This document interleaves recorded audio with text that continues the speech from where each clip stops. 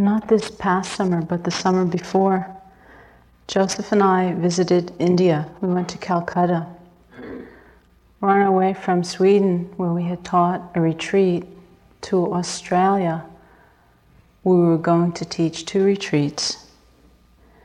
We stopped in India because we had 2 teachers, who live in Calcutta.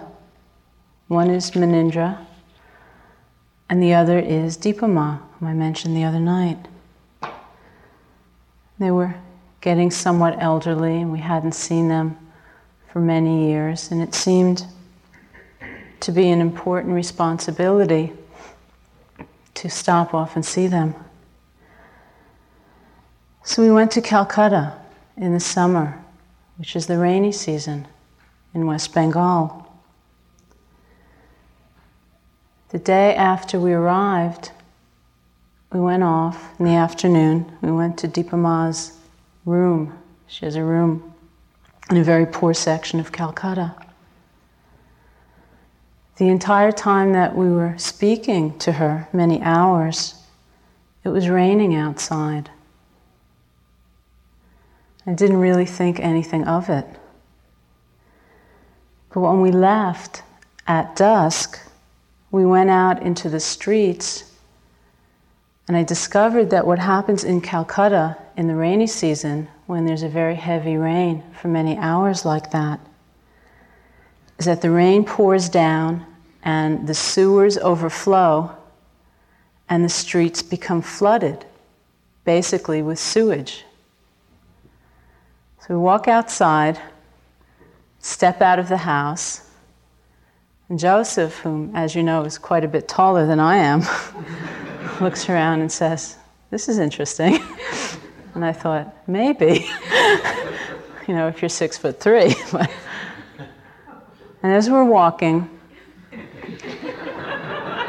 it was absolutely vile. It was like walking through human sewage. I'd walk, and I'd step off a curb, and it was horrible. It was a horrible experience. Be walking along, and these things would come brushing by my legs. And another thing that happens in the rainy season in Calcutta is that when the sewers overflow, the rats come out, and the streets are full of rats. It's horrible. We got fairly close to our hotel, and it was already getting dark. I had just read this book called City of Joy. Perhaps some of you have read it, which is about people's lives in Calcutta. And one of the people in the book is a medical student who goes to Calcutta to try to serve amongst the poor there. And on his first or second night in Calcutta, he falls down a manhole in the dark, and it takes about 4 hours to resuscitate him, and he almost dies. So we're walking along in the dark, and remembrances of the book are flashing through my mind. And the streets of Calcutta at this time are all dug up because they're building a subway there. It was a horrible experience. It was like at every sense store being assaulted by something unpleasant. 4 or 5 days later, we were sitting in the Sydney Opera House listening to a symphony. A friend had gotten us some tickets. So we're sitting in the Sydney Opera House, which is an extraordinarily beautiful building, right on the harbor, listening to Dvorak and Brahms. And everybody is clean and dressed beautifully, and the music is wonderful. It was like being surrounded by pleasure. Every sense store. It was just so pleasant. That night, just before we had gone to the symphony, a friend who'd gotten us the tickets took us out to dinner. She took us to one of those restaurants in cities that are on top of a very tall building, and it revolves around as you eat, so you get to see this panoramic view of the city. And it was beautiful, because Sydney is a really beautiful city. we had this lovely meal, many courses. It was really beautiful, beautifully and elegantly served. It had these lovely sweeping vistas of the city as we were eating. The next time this particular friend and I shared a meal, we were in Burma together. This was 5 or 6 months later. We're sitting at the same table for the time this past winter when I was there practicing. This meal that we shared, how to describe it? Burmese food can be very oily. So the dishes that you're served, the actual food is usually floating in 3 or 4 or 5 inches of oil, as though it were gravy. The main course that day was a fairly bitter vegetable floating in oil. As you chewed this vegetable, it turned into this piece of wood pulp in your mouth.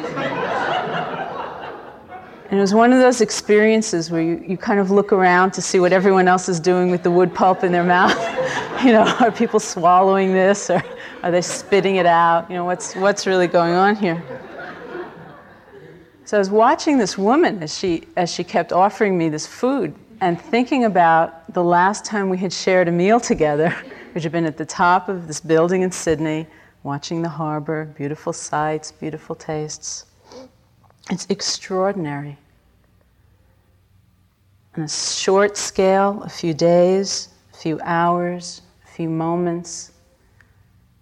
In the longer term picture, our lives continually move between contrasts.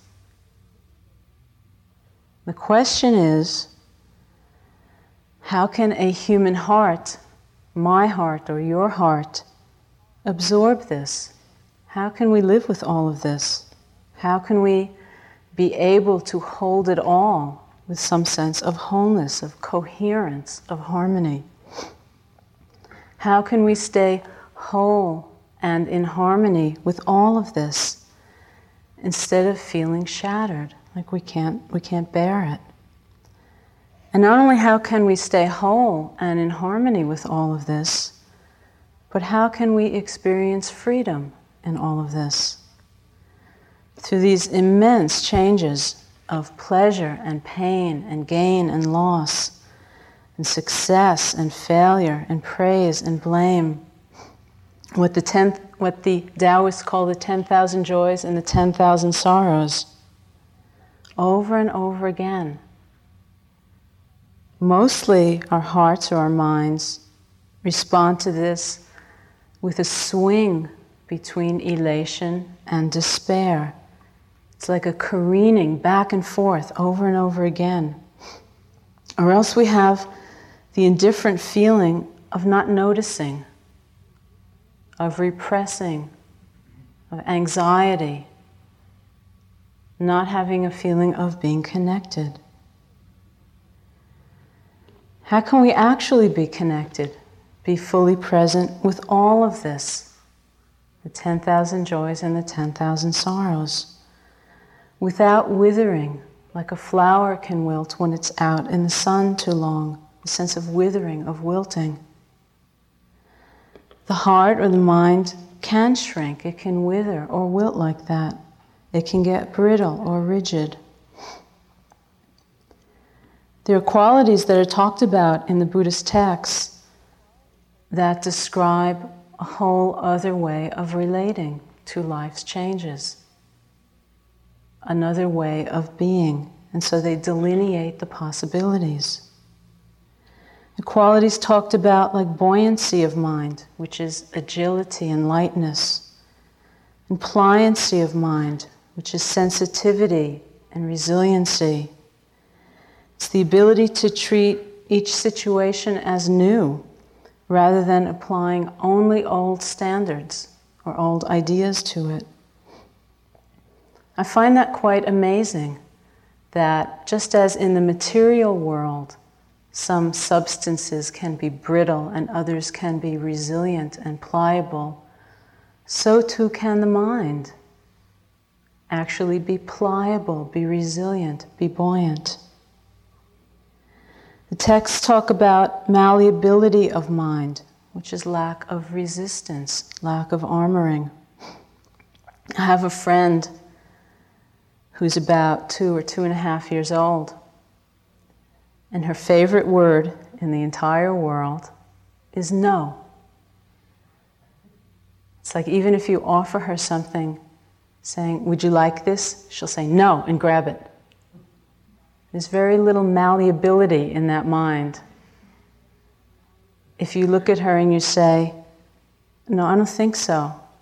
That's not a good idea," she'll look at you and say, "I need it." There's not a lot of flexibility, of malleability. Texts talk about decisiveness of mind, which means straightness and honesty and sincerity. It's a lack of divisiveness, of unsettledness. They talk about faith or confidence, which means trusting in one's actions and one's being. It's a sense of assurance that's based on knowledge. Faith has 2 functions. The first of these is to clarify. In the legends, in the poetry, in the Buddhist tradition, sometimes they compare faith to being like a jewel, a purifying jewel that's placed in a muddy and turbulent and polluted body of water.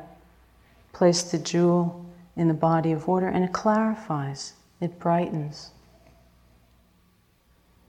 The second function of faith has to do with a sense of entering into, going ahead, not holding back. It's a little bit like setting out to cross a flood, just going ahead, doing it, doing something. Sense of inspiration. So faith manifests as non-fogginess or clarity and as resolution, sense of resoluteness. Then the last of these qualities of mind is tranquility. It means calmness and quiet, composure and serenity. All of these qualities, the buoyancy and the pliability, the straightness, the faith, the tranquility, are related to the factor of equanimity, upekkha in Pali. Equanimity has the aspect of spacious stillness. It means letting be, based on a sense of trust and understanding. It's like with the seasons. Winter may come and we may not prefer it, but we trust it in a sense, that it's all right, that it's there. The characteristic of equanimity is its ability to arrest the mind before it falls into these wild extremes, that very violent movement for and against what our experience is. It's not an easy state to understand. It's not an easy state to describe, because it's not an emotional emptiness. It's not a feeling of being barren and withdrawn from things, because that is actually a very subtle form of ill will, of pushing away or striking out. It's more a sense of radiant calm. It's a sense of sufficiency. In the Tao Te Ching they say, one who knows that enough is enough will always have enough. That's the sense. It's a feeling of being able to accept things as they are, to say, it is just as it is. To be like the earth. All kinds of things are cast upon the earth. Beautiful things and frightening things and terrible things and extraordinary things. But the earth does not reject any of it. The earth can hold it, can sustain its own integrity in the holding of it. Often this quality of equanimity evokes images of passivity, just not caring about things, turning into a vegetable. And so it has a certain feeling tone when it's seen in this light of being dull and being heartless. Yet what it really is an unshakable balance of mind. It's not born out of an emotional emptiness, but it's born out of a sense of fullness, of understanding, of being complete, being in harmony. Its unshakability isn't something that's cold and dead, but it's a manifestation of great strength, because it is composed of honesty and confidence and resiliency and buoyancy and serenity. And so it's quite an extraordinary state. It's not cold and withdrawn at all. It's difficult to understand in the same way that the quality of patience is difficult to understand. To be patient does not mean to be dejected and to kind of grit your teeth and wait something out, knowing it's bound to change someday. It means actually to accept fully. This is as it is. Equanimity as a factor of mind serves to balance other very beautiful and essential heart and mind qualities. We speak in Buddhism a lot about developing metta. Metta is usually translated as loving kindness. The Pali root of it is the word mid, which means softness, like a soft rain. Historically, it has grown into the word mitta, which means friend. It's the softness, the gentleness of being a friend. Developing metta means to develop this relationship of friendship with oneself and with all that lives. We develop this quality, this factor, this feeling towards all of life until it becomes boundless. It becomes like the rain, which does not discriminate, which simply falls softly. We develop metta or loving kindness not only towards those that we like, but also towards those with whom we have difficulty, towards those whom we don't even know. We develop it towards those who are close to us, those who are far away.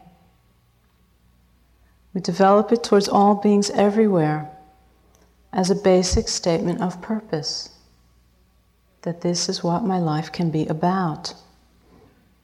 You have probably all noticed the sign in the front of the building. When we first moved here, the novitiate, as it was then, was owned by the Fathers of the Blessed Sacrament, and that's what it said up above the doorway, Fathers of the Blessed Sacrament. So one day, just after we moved in, somebody got up on a ladder, started fiddling around with the letters to see what we could make of it. We came out with metta. Off and on through the years, there's been a variety of feelings about that. Sometimes people say, oh, we should take it down. Put up something very prosaic that people can actually understand, like Insight Meditation Society. Instead of having to tell the UPS man and so on, well, you'll come to a building and it has white pillars and up above it says METTA. But I rather like it up there, because I think even if people don't understand it, it is our expression of a sense of purpose, that this is our mission, or this is our expression, our manifestation in the world, is the discovery and generation of this feeling. We develop loving kindness without selecting and without excluding, because of our understanding about interconnectedness.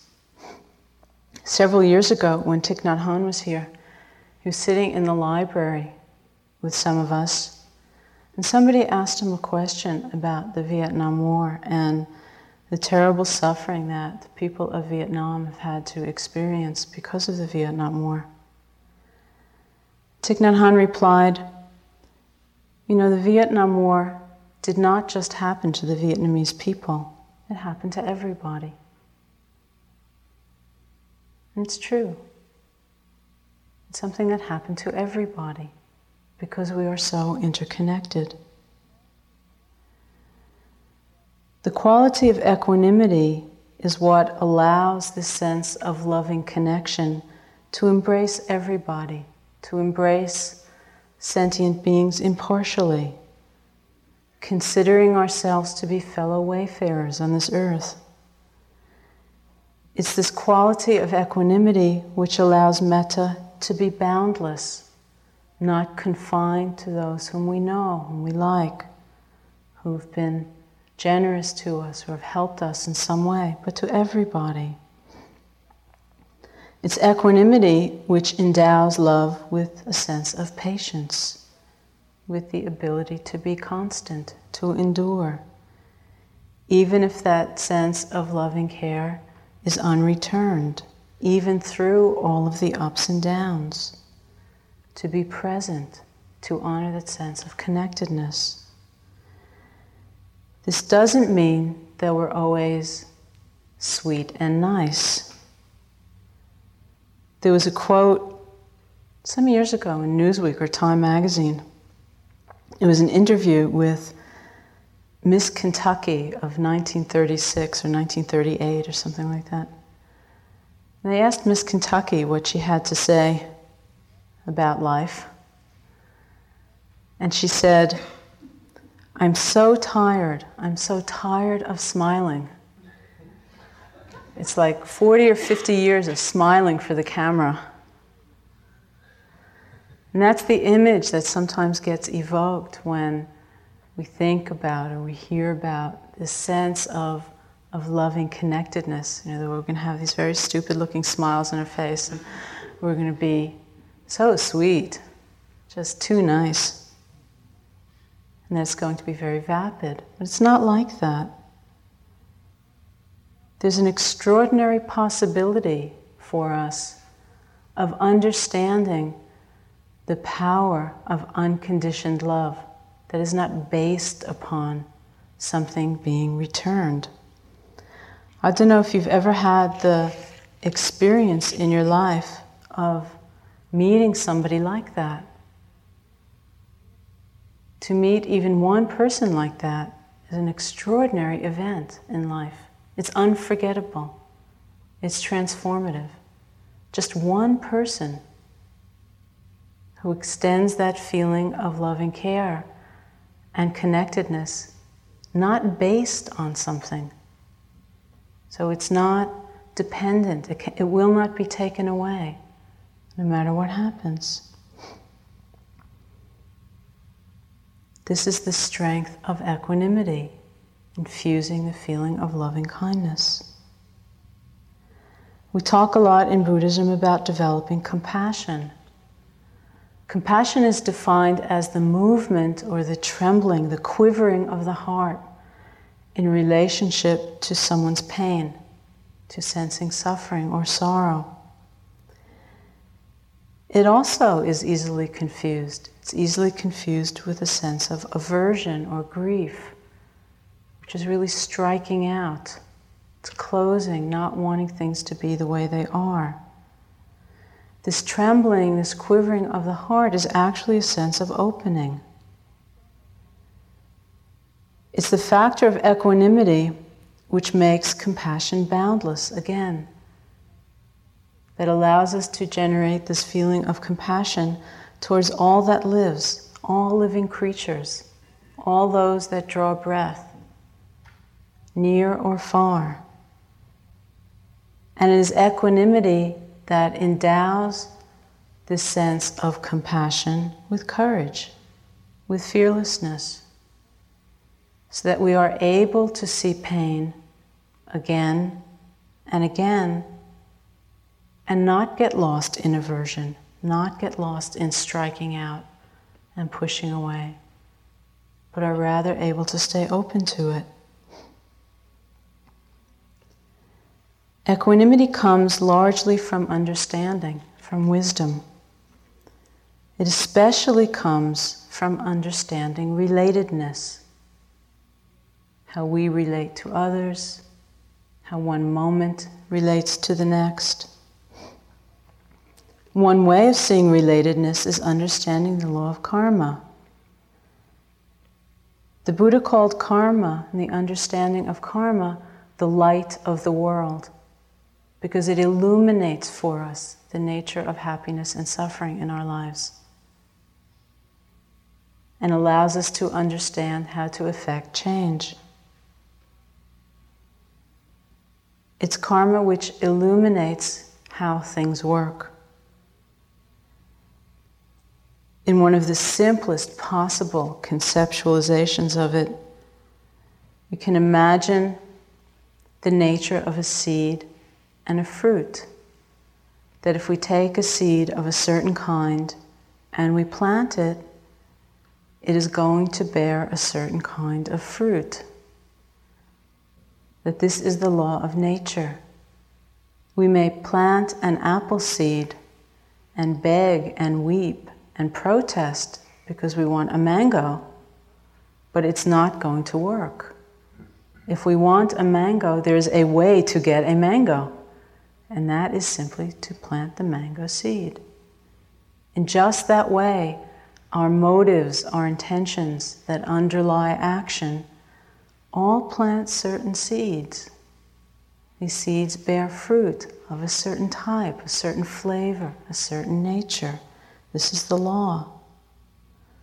Karma is the womb out of which we all spring. There's a meditation that is done just to strengthen the quality of equanimity, to make it quite strong. It's a reflection or a recitation of certain phrases. And the phrases go something like, all beings are the heirs or the owners of their own karma. Their happiness and unhappiness comes from their own actions, not from what I wish for them. You know, in our lives we perform an action and it doesn't disappear. It doesn't just go away or evaporate because we're connected. What we do ripples out. And what ripples out into the universe will come back in because we are connected. We are not isolated or standing alone. We can sense that in many different levels. Have you ever had the experience where your mind state at a particular time, especially if it was strong, gets reflected out in external circumstance? It's like you're seeing the same thing outside of yourself that you're seeing inside of yourself. There was a time in my life, many years ago, when 3 times in 1 week I got locked inside a room. I went to a friend's wedding and I got locked in a storeroom. That same week, I went to a workshop and I got locked in a bathroom. And I went to Northampton later that week and I got locked in a shopping mall. All 3 times, people said, this has never happened before. There was something inside that was manifesting externally. Have you ever had that kind of experience? We can see that. We're connected. It's not so unknown. It's not so abstract. We can see the connections through time, that what we do today will have consequences. It doesn't just disappear. This year at IMS we have the plague of the flies. Last year we had cockroaches. We try as hard as we can not to kill. We end up having to weigh and balance a lot of responsibilities, a lot of different feelings. What we try is not to kill right away, automatically and mechanically, and just say, okay, we hate you, you're disgusting, bomb. And I think this is a very beautiful sensitivity, even though everyone has to endure some kind of discomfort as we try to weigh all this and come to a decision. Last year it was cockroaches. I was mentioning this when I was in California last spring teaching, the sense of not wanting to kill right away and trying, if at all possible, to find some other way of dealing with it. Recently somebody sent me a postcard who was at that course in California. She said in the postcard that she had discovered a certain kind of lizard that would eat cockroaches. And she recommended that we buy some because it would be a natural way of getting rid of the cockroaches. So I got this letter just a few weeks ago, this postcard, and I was reading it. And even aside from the sense of whether it's right or wrong to import beings to kill, I started thinking, boy, wouldn't it be strange if we did that? We brought in this lizard. And then in 10 or 20 years, we'd have created a whole new ecosystem. It's like, who knows what would follow the lizard? We bring in this creature. 10 years later, we've got snakes or something. I don't know. It's like very strange. Because we're quite connected. We can't do something like that, thinking it's going to end with the one action. It goes on and on. It ripples out and it comes back. If we can understand this sense of connectedness, of not living in isolation, then there is much less fear in our lives because we don't feel victimized by what is going on. We don't have the sense of alien forces oppressing us. We can understand the cause and effect. When we understand that, we can understand how to change our lives. We can see that when we can change our relationship to what is happening right now, in this moment's experience, then we can change our lives. What we undergo now may be the karmic fruit of previous times of greed or hatred in the mind. We experience that in this moment. To respond to that by planting further seeds of greed and of hatred, it makes no sense. No sense at all. When we understand this level of connectedness, then we understand that everything that befalls us is really ourselves. In everything we meet, we are meeting ourselves. This is equanimity. To say that all beings are the heirs or the owners of their own karma, their happiness and unhappiness depends upon their actions, not upon my wishes for them, doesn't mean that we shun them, that we just push them away and say, oh, you miserable person all the way over there in the far distant, that's really too bad that you're suffering like that. It doesn't mean that, because we are all connected. And yet, we can understand that we each need to take responsibility for our own happiness. That this happiness is born out of our actions, out of our mind state, out of our relationship to what is happening. This is wisdom. It can be a very terrible thing to live in objective suffering, to live in poverty, in disease. So I'm not trying to trivialize that in any way. And it's not only in Calcutta that it's a terrible thing. It's a terrible thing right here. To suffer from deprivation, not being able to get something, not having access, not having independence. It can be very awful. And yet we also shouldn't trivialize the power of the mind to create happiness or unhappiness, because it is a very extraordinary power. There was a time last winter when I was here teaching all winter and Joseph was on retreat. Just on the day that he came out of retreat, we received quite an angry letter from somebody. It was one of those letters, which you'd really rather not get, which listed a lot of circumstances and situations that had happened and said, well, that was your fault, and that was your fault, and that was your fault, and that was your fault too. It wasn't too pleasant. And I spent the day, having read this letter, finding that quite often in my mind, I would be composing responses. Mostly the responses ran along the lines of, well, actually, it's not our fault, it's your fault, and that was your fault, and that was your fault, and that was your fault too. And I just sort of spent the day spinning it out, watching it going on. It just so happened that that night, a friend brought a Tibetan Lama to visit here. This Lama had lived in a cave in the Himalayas for about 15 years. He hadn't left his cave. He was a master of the Tibetan practice of Tummo, of raising the body heat through power of mind. At one point, the Dalai Lama had gone to him in the cave and had asked him if he would consider coming to America to be studied.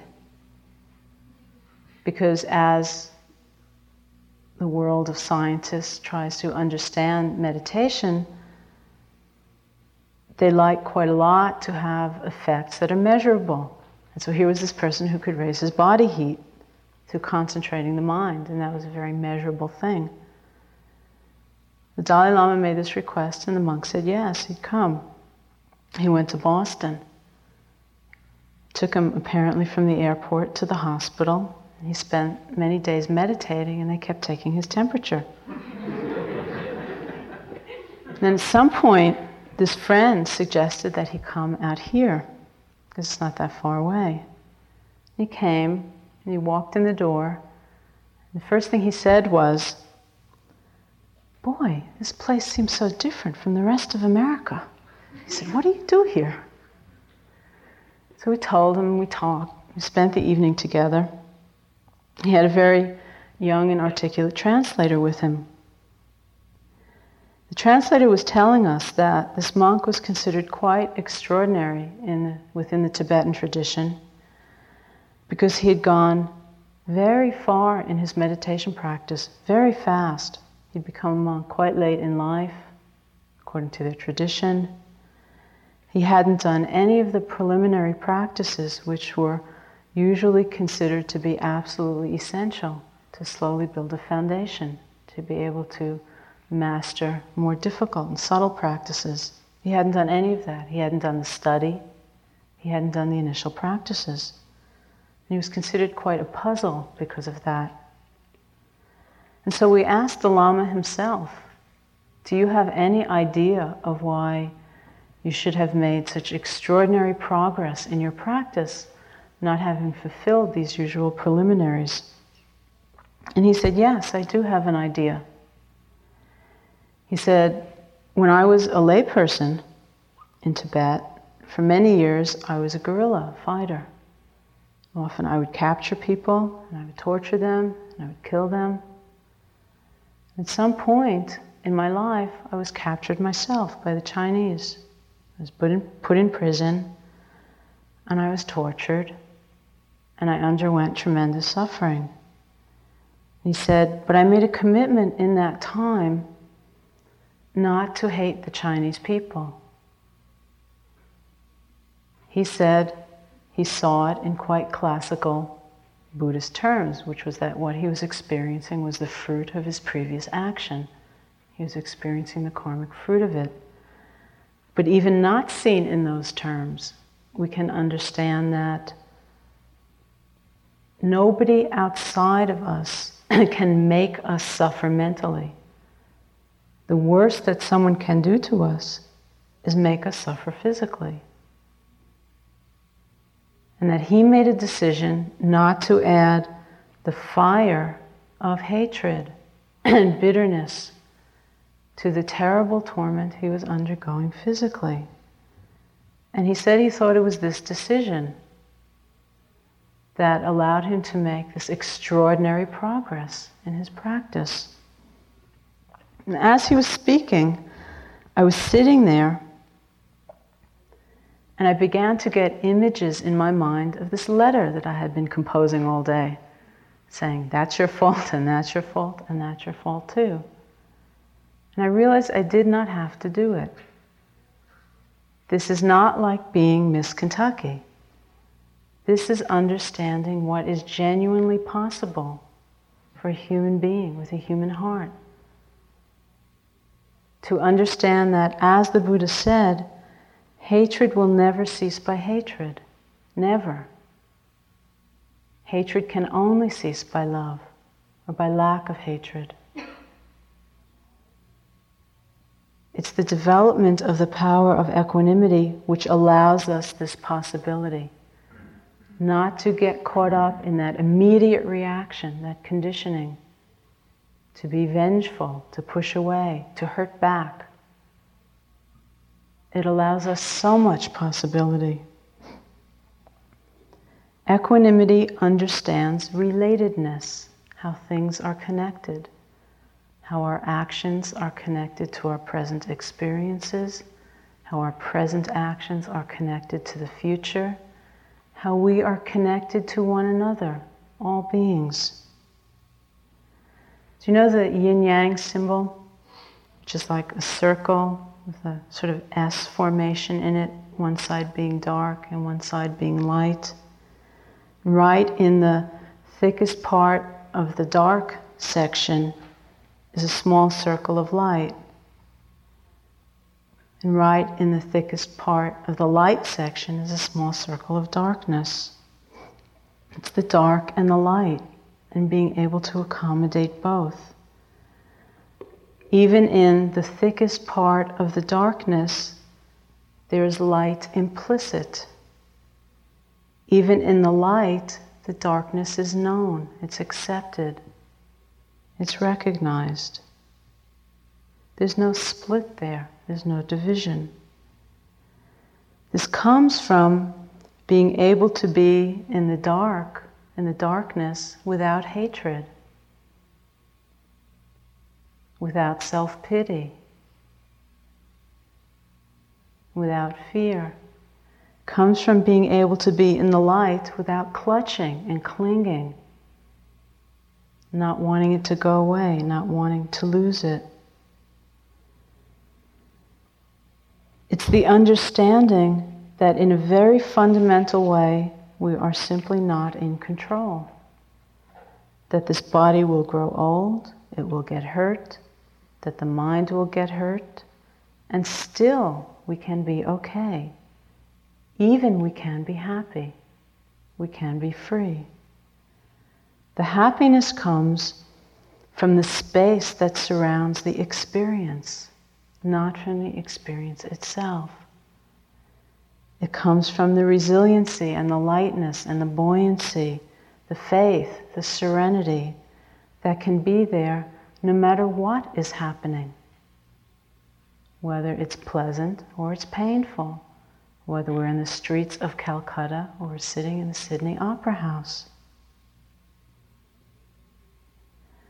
One of the greatest tools that we have in the development of equanimity, apart from sheer mindfulness,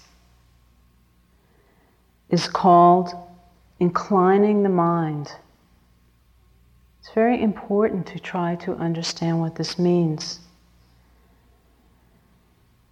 Inclining the mind means to hold something as a value, to hold the possibility of it in the mind.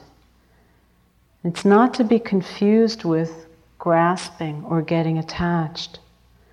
It's more a sense of knowing that something is in fact a genuine possibility, and we can turn towards it out of the host of possibilities that present themselves in any moment We can turn towards this one in any situation. I used to use examples all the time of living in India and what it was like to live in India, to get into a train one night for an 18-hour journey and to travel all night and then to wake up back where you started. Little things like that characterize life in Asia. My most recent examples all come from designing and trying to build a house. What happens when you're working with an architect and the architect tells you that the major chance you have for constructing this house will be if the winter is quite delayed this year, and then it snows on October 4th, basically for the first time in a century? What happens? Is wanting the house the primary value of that moment, or is purity of mind the primary value of that moment? What happens the next day when it turns 70 degrees? Is wanting the house the primary value, or is purity of mind the primary value? And so it's not repressive. It's not this terrible conflict within ourselves about how to be, but it's continually turning towards what is possible, what we value, what we know we can do. Because that is what the inherent potential of a human mind is. So we turn the mind towards loving kindness. We incline the mind towards compassion. And always we incline the mind towards equanimity. We do this because we can learn to respect the extraordinary power and beauty of this quality of equanimity, and also respect our ability to achieve it.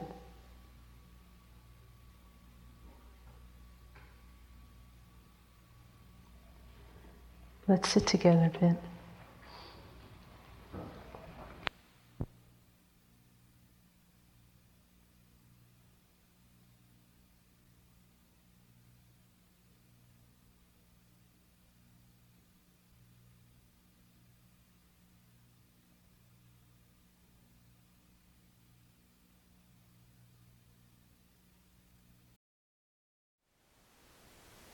Thank you for listening.